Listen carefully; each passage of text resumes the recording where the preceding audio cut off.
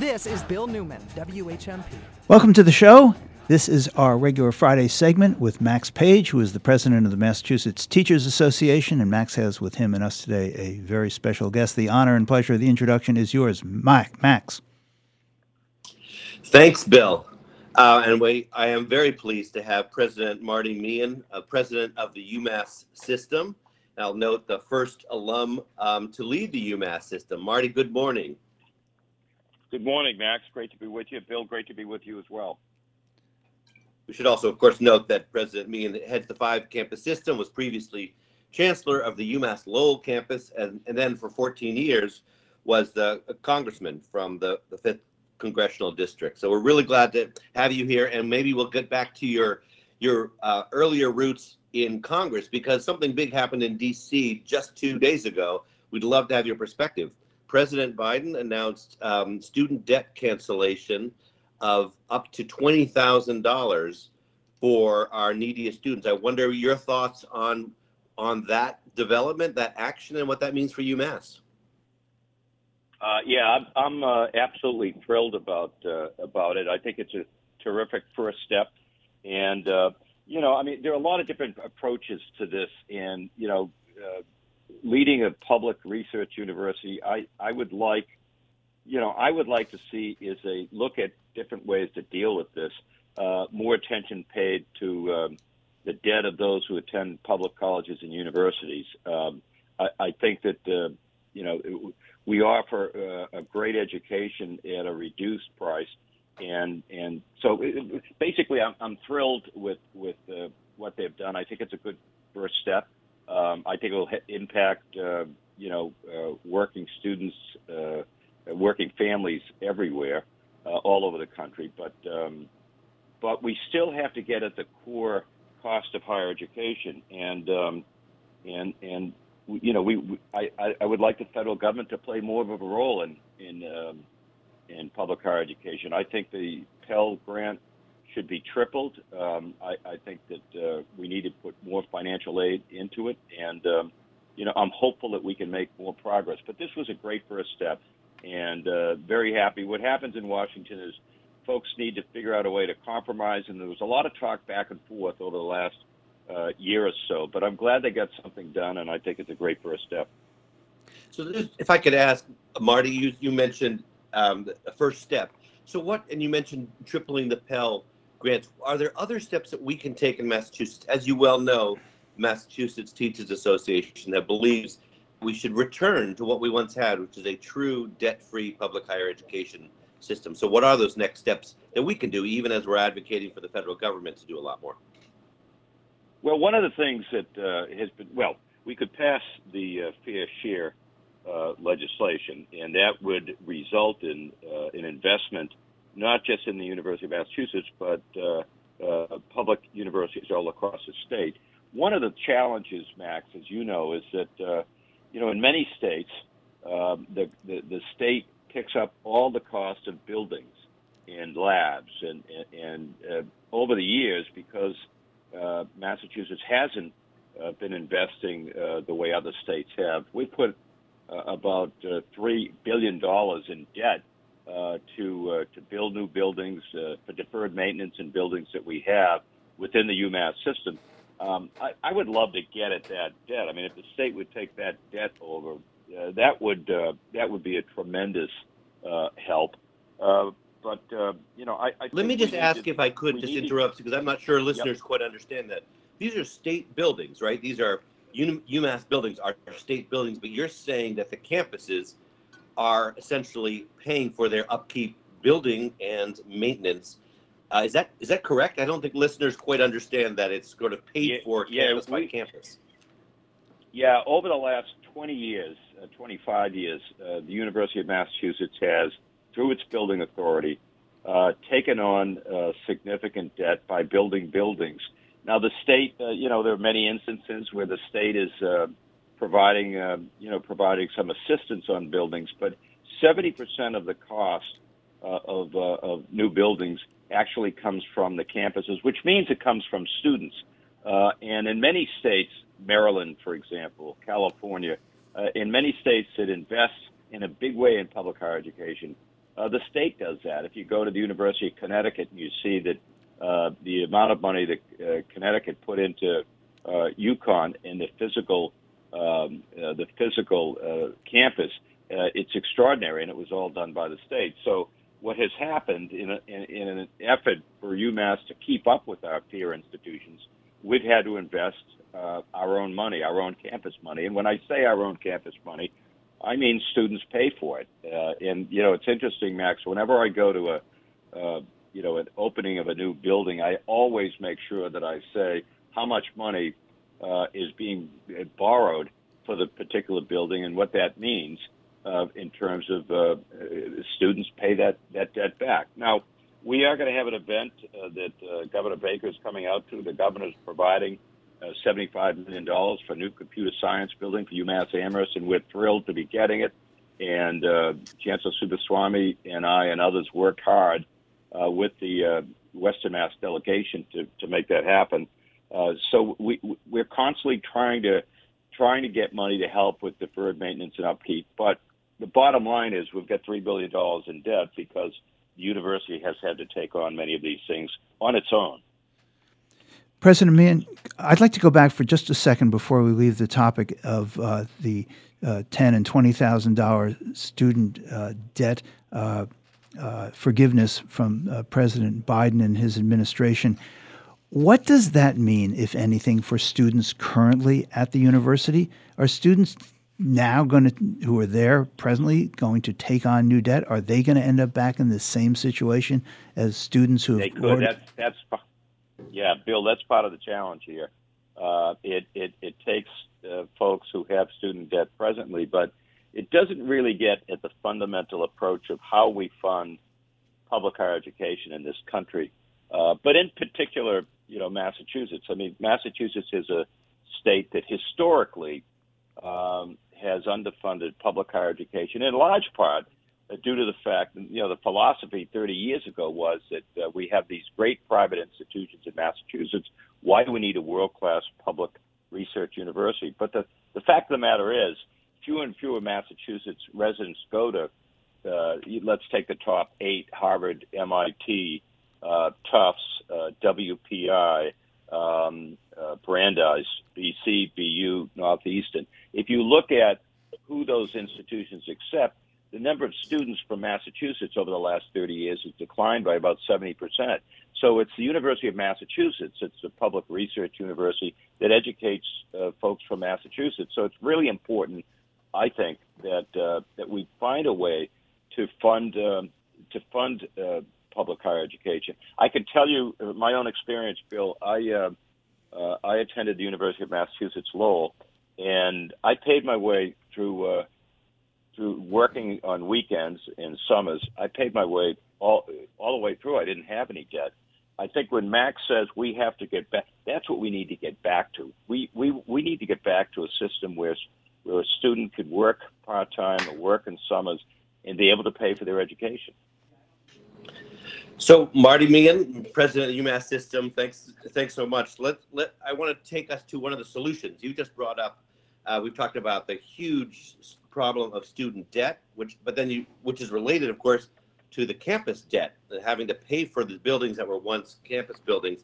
And you also mentioned support for one of the solutions, which is ahead of us in, I think, like 74 days, which is the Fair Share Amendment, question 1 on the ballot on November 8th. And for those of you who don't know, who are listening, that is a tax on income above $1 million a year, a slight surcharge, 4% surcharge, only on income above $1 million a year, with the proceeds, upwards of $2 billion, going to public schools, public colleges and universities, and roads, bridges, and public transportation. So tell us why you support that and why that is potentially a transformative event for the UMass system.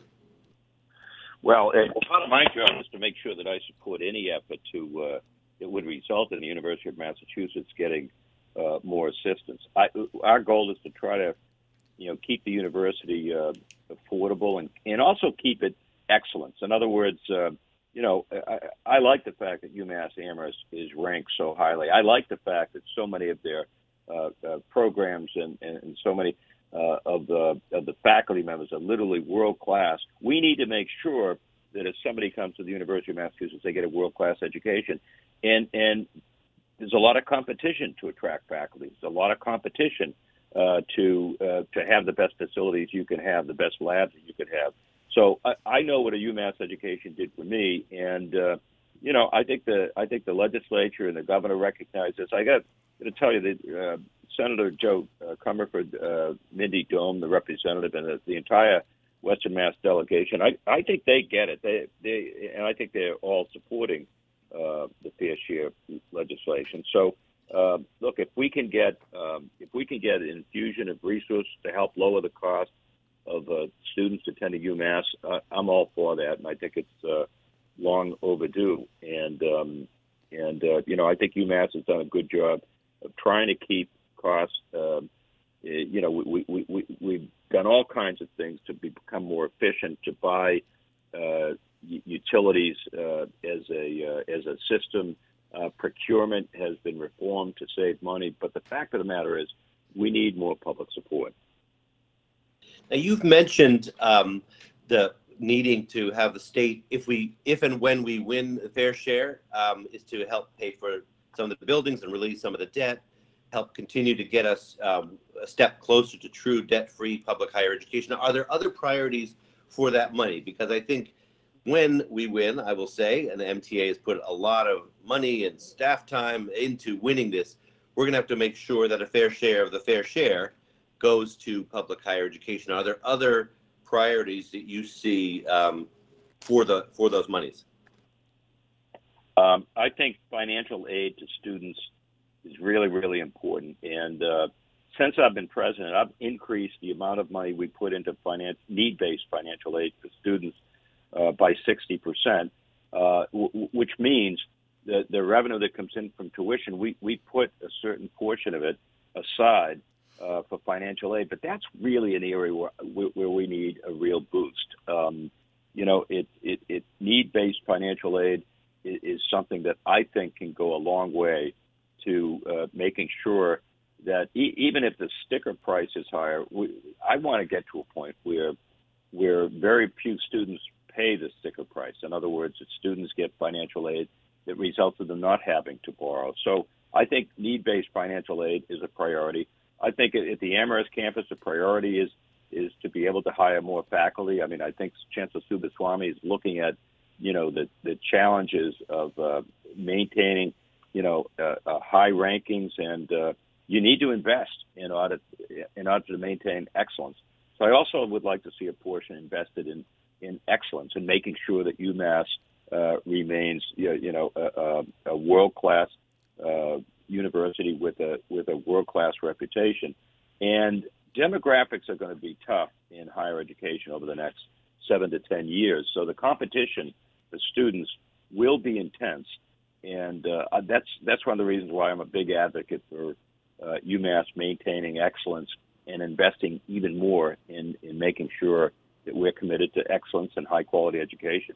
What do you mean, President Meehan, when you say the demographics are tough? There are going to be fewer high school students graduating from the northeastern part of the country. We've already seen that downward trend. It's one of the reasons why a lot of the small private colleges in New England, many of them have been closing because of the challenges with demographics, where some of the small privates are discounting at very, very high rates in order to attract students. That's going to continue. There simply have not been enough children being born over a period of time, fewer students graduating from high school, and it's going to put pressure because there won't be as many college students. And what research and data has shown is, to the extent that a university has a high quality reputation for excellence, that's one of the ways to make sure students want to attend that university. I'm just saying the competition, both among public and privates, is going to be very intense over the next 7 to 10 years. We're talking to President Marty Meehan of the 5-campus UMass system. Marty, I will say the one thing that you've actually highlighted, that there are other students out there. There are, for instance, the hundreds of thousands of students who have gotten some credit at a public college or university in Massachusetts, but not actually finished. And furthermore, if we're able to lower the cost and lower the debt and head towards debt-free public higher ed, we may find new students who felt like they couldn't take on college because they didn't want to take on the debt actually say, yeah, you know what, I can imagine going to a college or university in Massachusetts. Absolutely. Look, that's one of the big challenges we have. And, you're engaged with K through 12 education, and it's really important that students who attend schools in Massachusetts recognize the fact that college is something that's attainable. All the data still shows that students who go to college have a higher likelihood of successful lives and being able to achieve their full potential in whatever they want to do with their lives. So that's true, Max. I think it'll put us in a much stronger position to the extent that we could become debt-free. More students would realize that they could afford to go to college, and we've seen the point that you mentioned, Max. There are millions of people in New England who have some college credit but don't have a college degree, and that's a group of people that we have to do a more effective job of reaching out to them, giving them their credit, and then helping them attain their degrees. I have a question. Does the Fair Share Amendment give the opportunity for Massachusetts high schools to actually make a larger pool of college qualified graduates available to the system? Is that going to be one of the effects if we have enough money or more money for K to 12 that's going to just benefit the entire system, starting from pre-K all the way through the undergraduate level? Well, I think that it would. I think it would result in more students being qualified and interested in going to college afterwards. We've seen that, particularly in different fields, you can't. Let's take engineering. We have a great engineering program at UMass Amherst and a good one at UMass Lowell. You can't produce an engineer in 4 years, for example. A student has to come to the university having prepared in K through 12 for being ready to take on an engineering program, prepared to pass calculus and physics and things like that. So I think the more investment you make in K through 12, the result is going to be more folks that are ready, more students that are ready to come to college, that are qualified to come to college, and they're ready to meet the rigors of a college education. But I would also say that the cost of college is a major impediment. Max articulated that the cost, the sticker price of what it costs to go to even a public college or university, oftentimes has students who are in a high school thinking, I can't afford that. There's no way that I could go. So I think reducing the debt or eliminating the debt would also go a long way. I would like to add that, in doing research on the history of our campus, and I teach, obviously, at UMass Amherst, is that when it was founded, one of those founders said it should be, and this is a quote, it should be as close to free as possible. So this is not a newfangled, wild leftist idea. This is an idea that goes back to 1863 when the university was founded, that this should be extremely accessible to working people in Massachusetts. And that's something we've unfortunately moved a little further away from because of state funding cuts. So let me, if I could just turn, That's exactly right, Max. The Mall Act was intended and signed into law by Abraham Lincoln. The intention was that a college education had to be accessible to everyone, and that the United States could only succeed if everyone got an opportunity. Because before 1863, a college education was something that only the wealthy and the elite. That was the whole idea of establishing public land-grant universities. That's right. So let me ask you one more question, though. When we win the Fair Share Amendment on November 8th, come November 9th, there will be celebrations.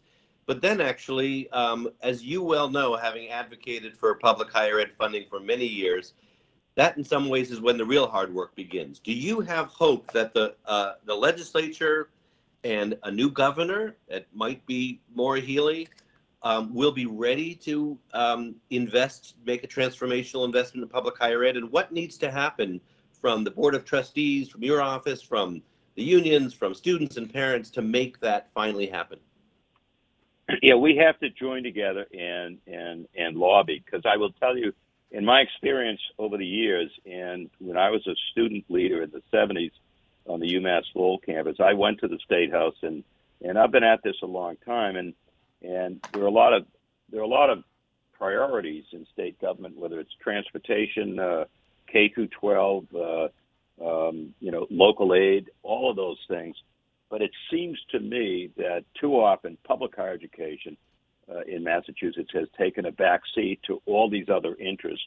So one of the things I think we're going to have to do is be very, very aggressive in terms of making sure that public higher education gets its fair share. I've met with the Attorney General, Maura Healey, and talked to her about the importance of UMass to the Commonwealth, to the economy. I've talked about the $7.5 billion statewide economic impact that UMass has. The research enterprise that's driving innovation, a $752 million research enterprise with the third largest employer. And I think Maura Healey fundamentally understands it, and I think she thinks that it's important to support public higher education. So I expect that she would be and I do expect her to be governor, not to put my political hat on, but I expect Maura Healey to be the next governor. And I think in my conversations with her, I think that she's fully committed to making sure that a high-quality education is accessible to everyone. We have just one more question for you, Marty Meehan, president of the UMass System. Something very immediate, which is that, as you well know, the legislature left without passing a major economic development bill, and nestled in there were contracts for the faculty at UMass Amherst and the clerical staff at UMass Boston. Can you give us an update and what you might be doing to help move that along so that when school starts in the coming days, and that those contracts that are now 2 years old get funded? Yeah, we have been all over both the House and Senate Ways and Means Committee. It's not these contracts or these items that are important to the university that's really holding it up. It's a broader issue of a $3 billion issue about as you know, a law that was passed a while ago, and whether or not they did a tax cut. And now there's a $3 billion that is supposed to go back, and the House and the Senate have had real disagreements about it. I can tell you that the Western Mass delegation has been great. We're in constant touch with Senator Comerford and Representative Dome and the other members of the Western Mass delegation, and we're working it, and it's really important. And we have to make sure that these contracts are funded and make sure that it's done as quickly as possible. I'm hopeful, Max, that we'll see some progress on this towards the end of this month, early September. I think we're going to get some progress on it. Well, that's good to hear. Constantly talking. And I'm really glad, and thank you very much. We've been talking with President Marty Meehan. Thanks so much for sharing your insights. And I think, frankly, an optimistic view on what is possible when we win the Fair Share Amendment and when we have a new governor and legislature about what could happen for the UMass system and, frankly, all of public higher ed. Well, I look forward to the legislation passing and then the amendment passing, and then we go on from there. By the way, Mac, just as a closer, I've seen the ads. The ads are very good. This is a very effective campaign, in my view. Well, thank you very much. Yes, those are good. We're really pleased about them. Again, thanks very much, Marty Meehan. It's been good to talk to you. Thanks, Max. Thank you, Bill. Thank you, President Meehan. Really appreciate your time.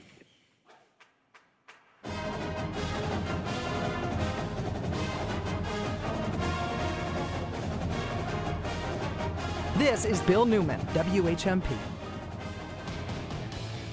When it's happening here in the Valley, we're talking about it. For the first time in the history of the country and of the history of the United States, The Supreme Court has taken away a constitutional right. I would also describe this day as a day when women in the United States and people who can become pregnant have become second-class citizens. 1015, 1400, and 1240. We are the Valley. We are WHMP.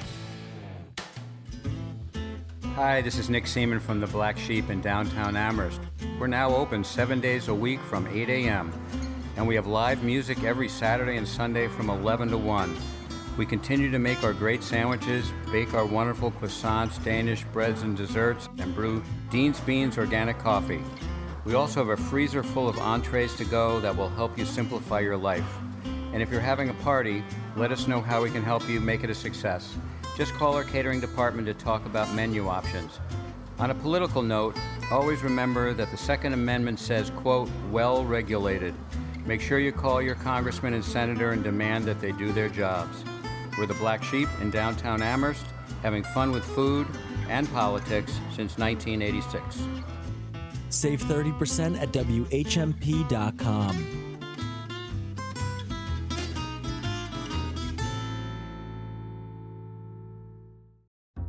But what are we drinking in the wine bunker today? Random white wine. Yes. All right. Hello, I'm Random White Guy, and I'm going to be drinking Random White Wine. Every Friday morning, Monty visits the wine snobs to talk about wine at State Street. The first one here is the Gomez Cruzado from the Haro region of Rioja, and this is a white wine. Now, most people might be familiar with Viura, but this is also blended with 25% Tempranillo Blanco. I always forget that that's even a thing. Don't we all? The first sip almost seems puckering dry, but it really rounds out. A couple more sips into it, and it is lush and creamy. But it's not so creamy without acid. There is a little bit of acid in there. When it's too creamy, I get really bored, and it's like what they call flabby. But with the acid, it braces it, and it makes it really good. Yeah, this I want like scallops. You mean scallops? I don't care. I want them. I care. Scallops. There we go. Thank you.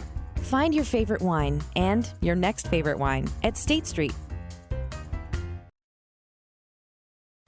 This week's Shop Tuesday is Sláinte. This Tuesday at 9 a.m., Sláinte releases gift certificates for their Holyoke restaurant. Eat and drink on Sláinte's patio, high up on Jarvis Avenue, with a view of Holyoke and beyond. Good food and drink, lunch and dinner daily. They say it on the old sod, and they say it in Holyoke. Sláinte. Available this Shop Tuesday at 9 a.m. on the Shop 30 store at WHMP.com.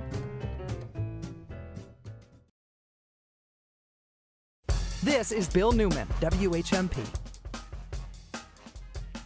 There was a lot of important news, both national and local, yesterday.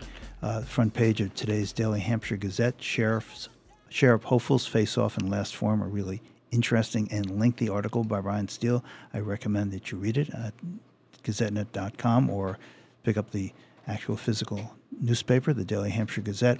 Love the story about town hall visitor causes kerfuffle. First Amendment auditor, in quotes, or I guess you can't put air quotes in a physical paper, but if you could, the word auditor would have those air quotes. First Amendment auditor posts interactions with town employees on YouTube. That was interesting. These people go and videotape town officials and public officials who they have every right to be in the building and to be recording. And sometimes, well, people say, "What are you doing here?" And why? No, you can't be here. Well, this is not what happened in Amherst, although it's really interesting what happened. It is worth the read. And then there's one other matter that has not received much national publicity, and I think it is worth noting. This is on page 15 of the New York Times today. Oklahoma rejecting clemency guidance executes a murderer. Oklahoma executed a man on Thursday for killing a coworker in 1997. In doing so, the governor rejected the recommendation of a state pardon board as it carried out the first in a series of, get this, the first in a series of 25 executions scheduled over the next 28 months. An execution a month in Oklahoma. We're going to take a break. We'll be right back. This is Bill Newman, WHMP. There's a pale horse coming. For WHMP News, I'm Jess Tyler. Governor Baker announced plans to file legislation for significant investments in school safety initiatives for training and resources across the state. These investments will expand on the Baker-Polito administration's commitment to deliver a safe and secure learning environment for all Massachusetts students. The proposal includes grants for security and communication upgrades in K-12 and public higher education institutes, grant funding for child care provider safety measures, grant funding for a pilot anonymous tip line to report potential threats, funding for a Say Something campaign, emergency response training for school officials, and creation of a school safety website. Jurors in an Athol man's murder trial took to the roads yesterday. 6 sites that will be mentioned in the trial were visited by 16 jurors being driven around by bus. Keith Hamill of Athol is accused of killing 26-year-old Leominster woman in November 2019. According to the Greenfield Recorder, the state alleges Hamill, who had a girlfriend, killed Kelsey Clifford, who had a boyfriend, to get access to her cell phone to delete evidence of a sexual encounter between the two. And calling themselves the biggest and best little fair in the country, the Cummington Fair kicked off yesterday and runs through Sunday. Tonight and tomorrow, it's the Stony Roberts Demolition Derby. On Sunday, the Golden Wedding Contest will be held at 2 p.m. The contest for couples married 50 years or more awards plaques for those married the longest with the most children, grandchildren, and great-grandchildren. Good morning, I'm Nick Oresco. Scattered showers and storms developing late morning and into the afternoon. Some storms could produce heavy rain and strong winds with localized flooding possible. Humid with temperatures in the mid to upper 80s. Storms should be out by 9 p.m. The weekend looking mostly dry and not as warm with highs in the low 80s. I'm Nick Oresco on 101.5 WHMP. This News Minute is brought to you by our partners at Holyoke Media. Yo soy Johan Rashi Vega con la síntesis informativa de Holyoke Media. Un juez ordenó el jueves al Departamento de Justicia que hiciera pública una versión redactada de la declaración jurada en la que se basó cuando los agentes federales registraron la propiedad del expresidente Donald Trump en Florida en busca de documentos clasificados. La directiva del juez magistrado de Estados Unidos, Bruce Reinhart, se produjo horas después de que los funcionarios federales encargados de hacer cumplir la ley presentaran bajo sello las partes de la declaración jurada que quieren mantener en secreto a medida que avanza la investigación. El juez fijó como fecha límite el viernes al mediodía para una versión redactada o tachada del documento. La orden significa que el público pronto podría obtener al menos algunos detalles adicionales sobre lo que llevó a los funcionarios del FBI a registrar Mar-a-Lago el 8 de agosto como parte de una investigación sobre documentos clasificados retenidos en la propiedad de Palm Beach. Los documentos que ya se hicieron públicos como parte de la investigación muestran que el FBI recuperó de la propiedad 11 juegos de documentos clasificados, incluida información marcada en el nivel de alto secreto. En otras informaciones, la secretaria de la ciudad de Holyoke, Brenna Murphy McGee, anunció el miércoles que a partir de este sábado 27 de agosto iniciará la votación anticipada en persona para la elección primaria del estado. De igual forma, este sábado es el último día para registrarse para votar para las elecciones primarias del estado. La oficina de la secretaria municipal estará abierta para la votación anticipada y el registro de votantes de 9 de la mañana a 5 de la tarde. La votación anticipada también se llevará a cabo el domingo de 9 de la mañana a 1 de la tarde y el lunes hasta el viernes de 8:30 de la mañana a 4:30 de la tarde. La elección primaria estatal se llevará a cabo el martes 6 de septiembre de 2022.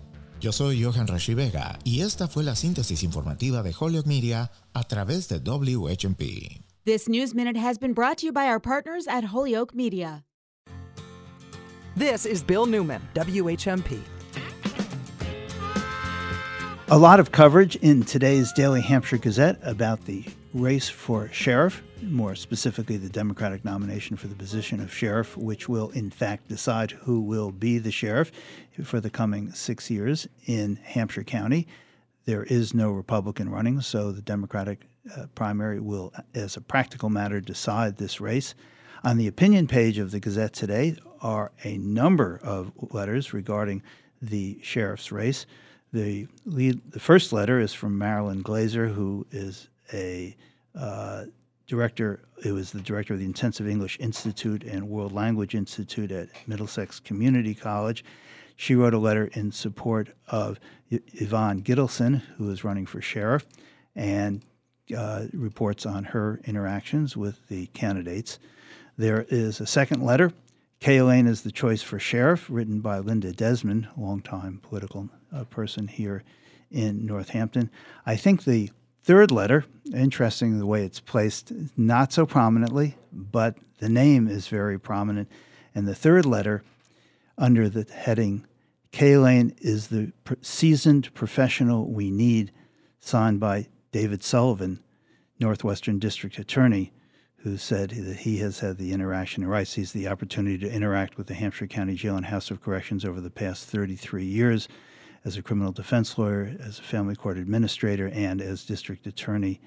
And he says, I've seen the constant evolution and innovation in this correctional facility, supporting Pat Kay Elaine in his bid to be reelected sheriff of Hampshire County. On the front page, Sheriff hopefuls face off in last forum, large picture of the three candidates, Patrick Kay Elaine, Caitlin Cepeda, and Yvonne Gittleson, the three candidates running in the September 6th Democratic primary. Big picture, big headline, Sheriff hopefuls face off in last forum.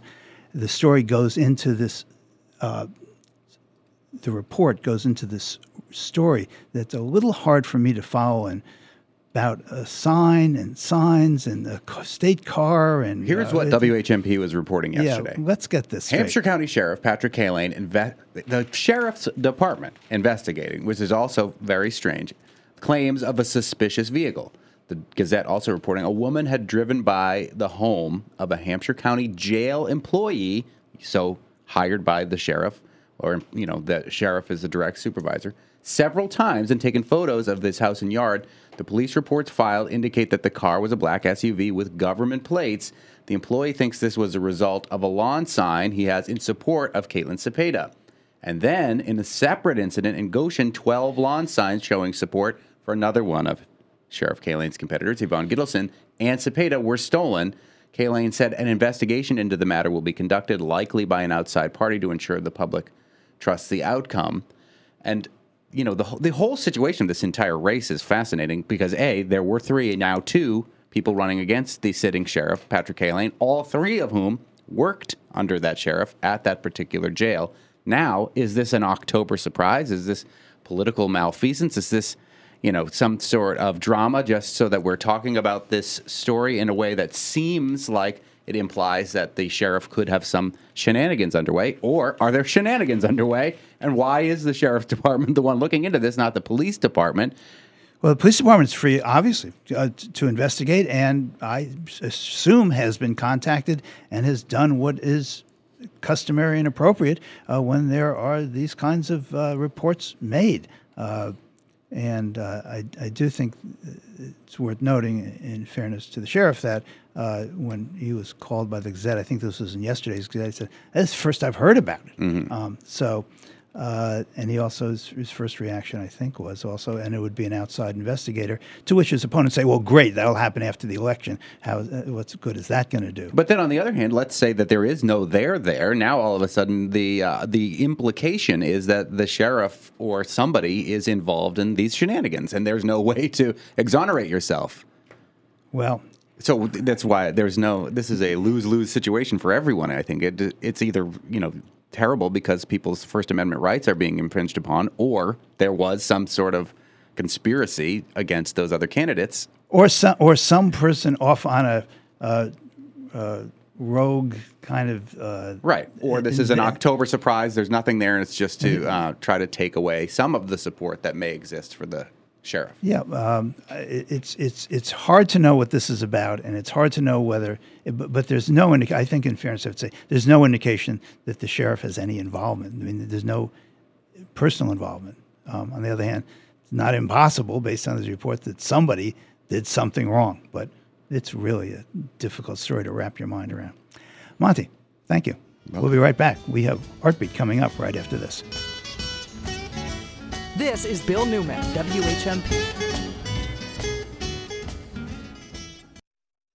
Hi, Hi, I'm Missy Tatro, Assistant Vice President and Senior Mortgage Originator at Greenfield Cooperative Bank and its Northampton Co-op Bank Division. And I'm Mortgage Originator Kimberly Gates. If you're looking to buy a home, now's the perfect time to save on your Greenfield Co-op mortgage. That's right. We can save you up to $1,000 on your mortgage closing costs. Don't miss the opportunity to receive a $750 closing credit plus another $250 when we pre-qualify you. Chat with one of our experienced mortgage originators at any of our Hampshire and Franklin County locations to get started. Or if you're ready, visit our new website at bestlocalbank.com and start your application online. So come on over to the co-op and see me, Kimberly Gates, or me, Missy Tatro, and save up to $1,000 on your closing costs. Close by September 30th. Be a first-time mortgage customer or refinance from another loan provider. Minimum $1,000 loan, subject to change or end without notice. Other conditions apply. See bank for details. Greenfield Cooperative Bank is an equal housing lender, member FDIC, member DIF. You can count on your friends at the co-op. Right in your town, maybe even in your neighborhood, an immigrant is building a new life, trying to find their way, all while learning a new language. The International Language Institute offers free English classes for immigrants and refugees, for true beginners and others, like students in our Bridge to College and Careers program. One of the nation's top language schools is right here, with free English classes for immigrants and refugees. The International Language Institute in downtown Northampton.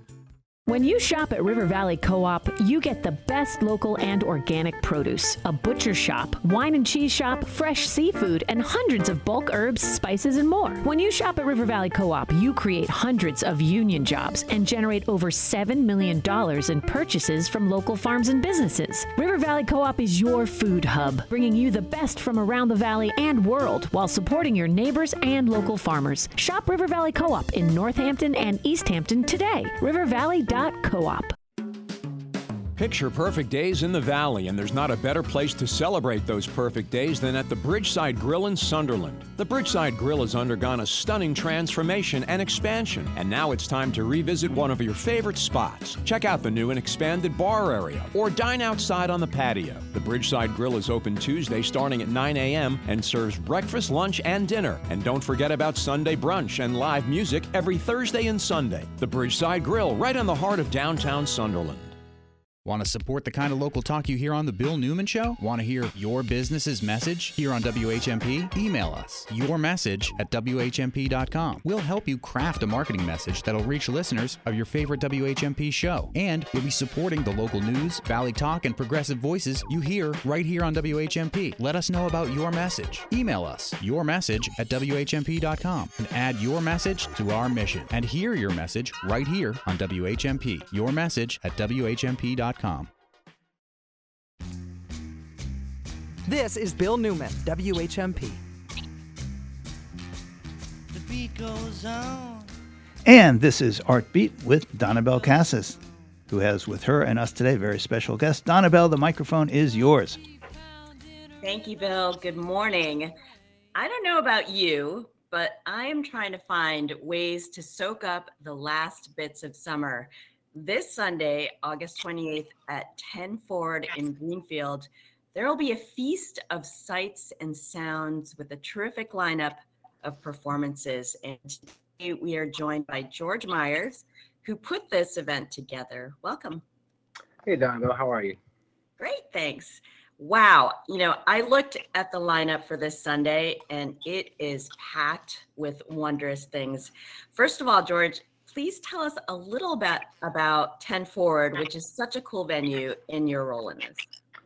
Yeah, so 10 Forward is a really wonderful sort of all-purpose art space up in Greenfield. It's a nightclub, but they also do art and music installations, karaoke, open mics, all kinds of performances. And I've seen all those things and more there myself as a viewer.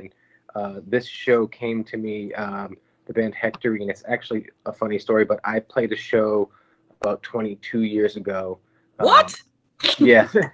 I was on tour in Northern California, and a guy who I didn't know, this is pre-internet, there was like a book of resources. He set up a show for me, and we stayed connected over the years through social media. And he just wrote to me and said, hey, I have a good friend with great music who needs a show in your area. And my brain said, oh, Ryan set up a show for me 22 years ago, so I have to pay that back. So I said yes, sight unheard, and then I listened to the music and I was just totally blown away by it. So I said, okay, let me make sure we make this special and really set her up with a great show. So Hectorine is coming from the West Coast through an old friend, and who is Hectorine? Like, I know this is supposed to be a solo set, but yeah, she usually plays with the group. Her music is really like, she doesn't say it in a lot of her press. I'm guessing she's tired of the comparisons, but it sounds a lot like Nico. She has a really similar voice. A lot of the sensibilities of the music are of that sort of early 70s sort of production values, and it's just really, really beautiful and sort of otherworldly. But she usually plays with a really sparse, stripped down band, but she's playing solo. And who's this? This is Sarah Gagnon, right? This is her music project. Awesome. From the Bay Area. Very cool. Yeah. And then joining her will be a duo called Loculus, who, to put it simply, are sort of a dance duo, but they sort of work, with space and bodies and integrate a lot of other aspects to their performances. Some explicitly political stuff, and other things are just really beautiful to watch and be immersed in. So we're really thrilled to have them, and they also. Loculus Dance Collective. They're semi-local, or they were sort of originated locally. Yeah, they have local roots. I think actually both of them are back in the area now, but they had been teaching in sort of university settings and doing workshops and things all across the country for the last few years. I think COVID may have played a part in them ending up back here. So they're somewhat local, yeah. Yeah, well, I thought they're from like the Five College. Yeah, that's I think their origins, and I think now that they're both back here somewhat permanently. And then the other group is actually one I'm a part of. Woohoo! I don't like to talk about myself or promote myself, but it's primarily a visual effort. My friend Dan is a collector of sort of obscure and antiquated and broken down video technology, a lot of stuff that is like discarded from cable access stations and really, where do you get that stuff? He is an obsessive collector. So he, tag sales, Craigslist, free piles. Nice. And so he has just all these old VHS, sort of some home equipment and VHS recorders and other things. So he'll be doing live video mixing along with like some overhead projectors. And then I'll be providing a live soundtrack to that. We used to use some equipment that converted audio to video, but it's like some $500 Atari unit that is not working. Oh my gosh! Atari, you're bringing flashbacks here. Yeah. But I'm really interested in the title. You guys are called Omega Mansions. Mansions. Yeah, what's that all about? It's a little bit of a play on word from Omega Man, which is one of our favorite movies. But also, again, it's sort of a slightly political nudge that, the idea that the end of mansions is, it's just sort of a play on words, but it's primarily derived from the 70s science fiction apocalyptic film. Nice. And so there's also going to be sort of a in between setting the scene ambient music. Tell us a little bit about that. Yeah, so our friend Chris, he goes under the name Other Layers. He primarily makes ambient, but a lot of other kinds of music, and he's going to be DJing some stuff of his that is like unreleased stuff, and then just playing other people's music to provide sort of a soundtrack. And the partially Hectorine's music sort of elicits that feeling. It feels like the ambience of being outside, and there's sort of an ethereal element to it that I wanted there to sort of carry through the night. So I asked Chris to come in and I was initially going to ask him, I was like, can you just play like soundtracks of water? And then I was going to project like aquariums on the walls, but I was like, let me dial it back a little. I don't want it to feel too much like a cult or something. I just want a night of music and art. So. Yeah. Oh my gosh. Well, tell us, how do people get in on this? I know it's this weekend. It's Sunday the 28th. Where is it? How much is it? I know there's a special thing for the first 20 people. Yeah, so there's a poster, like a spray paint stencil, kind of like a silkscreen poster for the first 20 or so people that show up. The venue is in Greenfield, downtown Greenfield. It's I'm forgetting, Mesa Verde is the name of the restaurant that's above it. So if you know where that is, it's right there. But it's right on the downtown strip, right by on the way to Energy Park. You can It's go on to 10 Fisk Avenue, in case people haven't been there. It's called 10 Forward. Yep. And 10 Forward has a site. There is an event page on Facebook. If you look up Hectorine, you'll be able to find it there.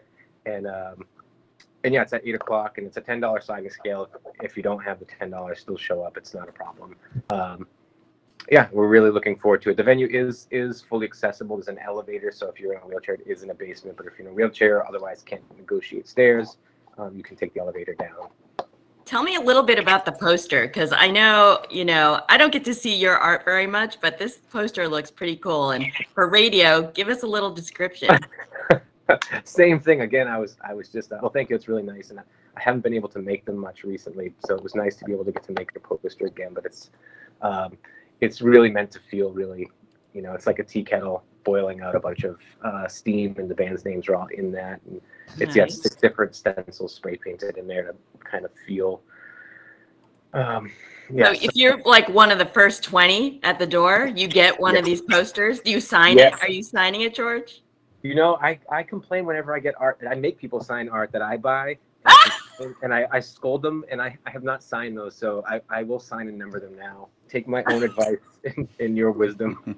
Oh my gosh, George, I can't wait to see this show. It looks so exciting, and what a way to end the month of October. August. You are ahead of yourself. Don't rush us. It's coming soon enough. I believe Donovan, that. stop. If you told me it was December, I would be like, yeah. You've already taken me to another place, another month. All right, George Myers, thank you so much for putting the show together, and thank you for joining us today. Thanks, Annabelle. It's a pleasure to be here. Thank you all. Yeah, thank you, George. Thank you, Donovan. Monty, what other things going on this weekend we should know about? Yeah, the Harvest Supper returns to downtown Greenfield. It's a free meal that has been going on for 18 years, COVID and some other hurricanes aside, founded by Juanita Nelson, the great local activist. Yeah. Years ago, and now taken over by Stone Soup Cafe, which meets right around the corner, has a weekly meal. Tomorrow in Goshen, the Lady and the Amp Festival. It is the culmination of a summer's worth of camps from the Institute for Musical Arts there with June Millington, the legendary guitar player and performer from Fanny, performing. Wow. She and her partner, Ann Hackler, founded that institute years ago. Evelyn Harris will be performing at that, as well as Aaron McKeown. So, yes, as Donabelle was saying, we are in the waning days of summer, and when it's not waning outside, there's plenty of stuff to do. There is. Thank you so much, Monty. Thank you, Donabelle. Thank you, George. It's been a great show. Have a great weekend, everyone. We'll see you back here next week. Thank you. Charleston was once the rage, History has turned a page,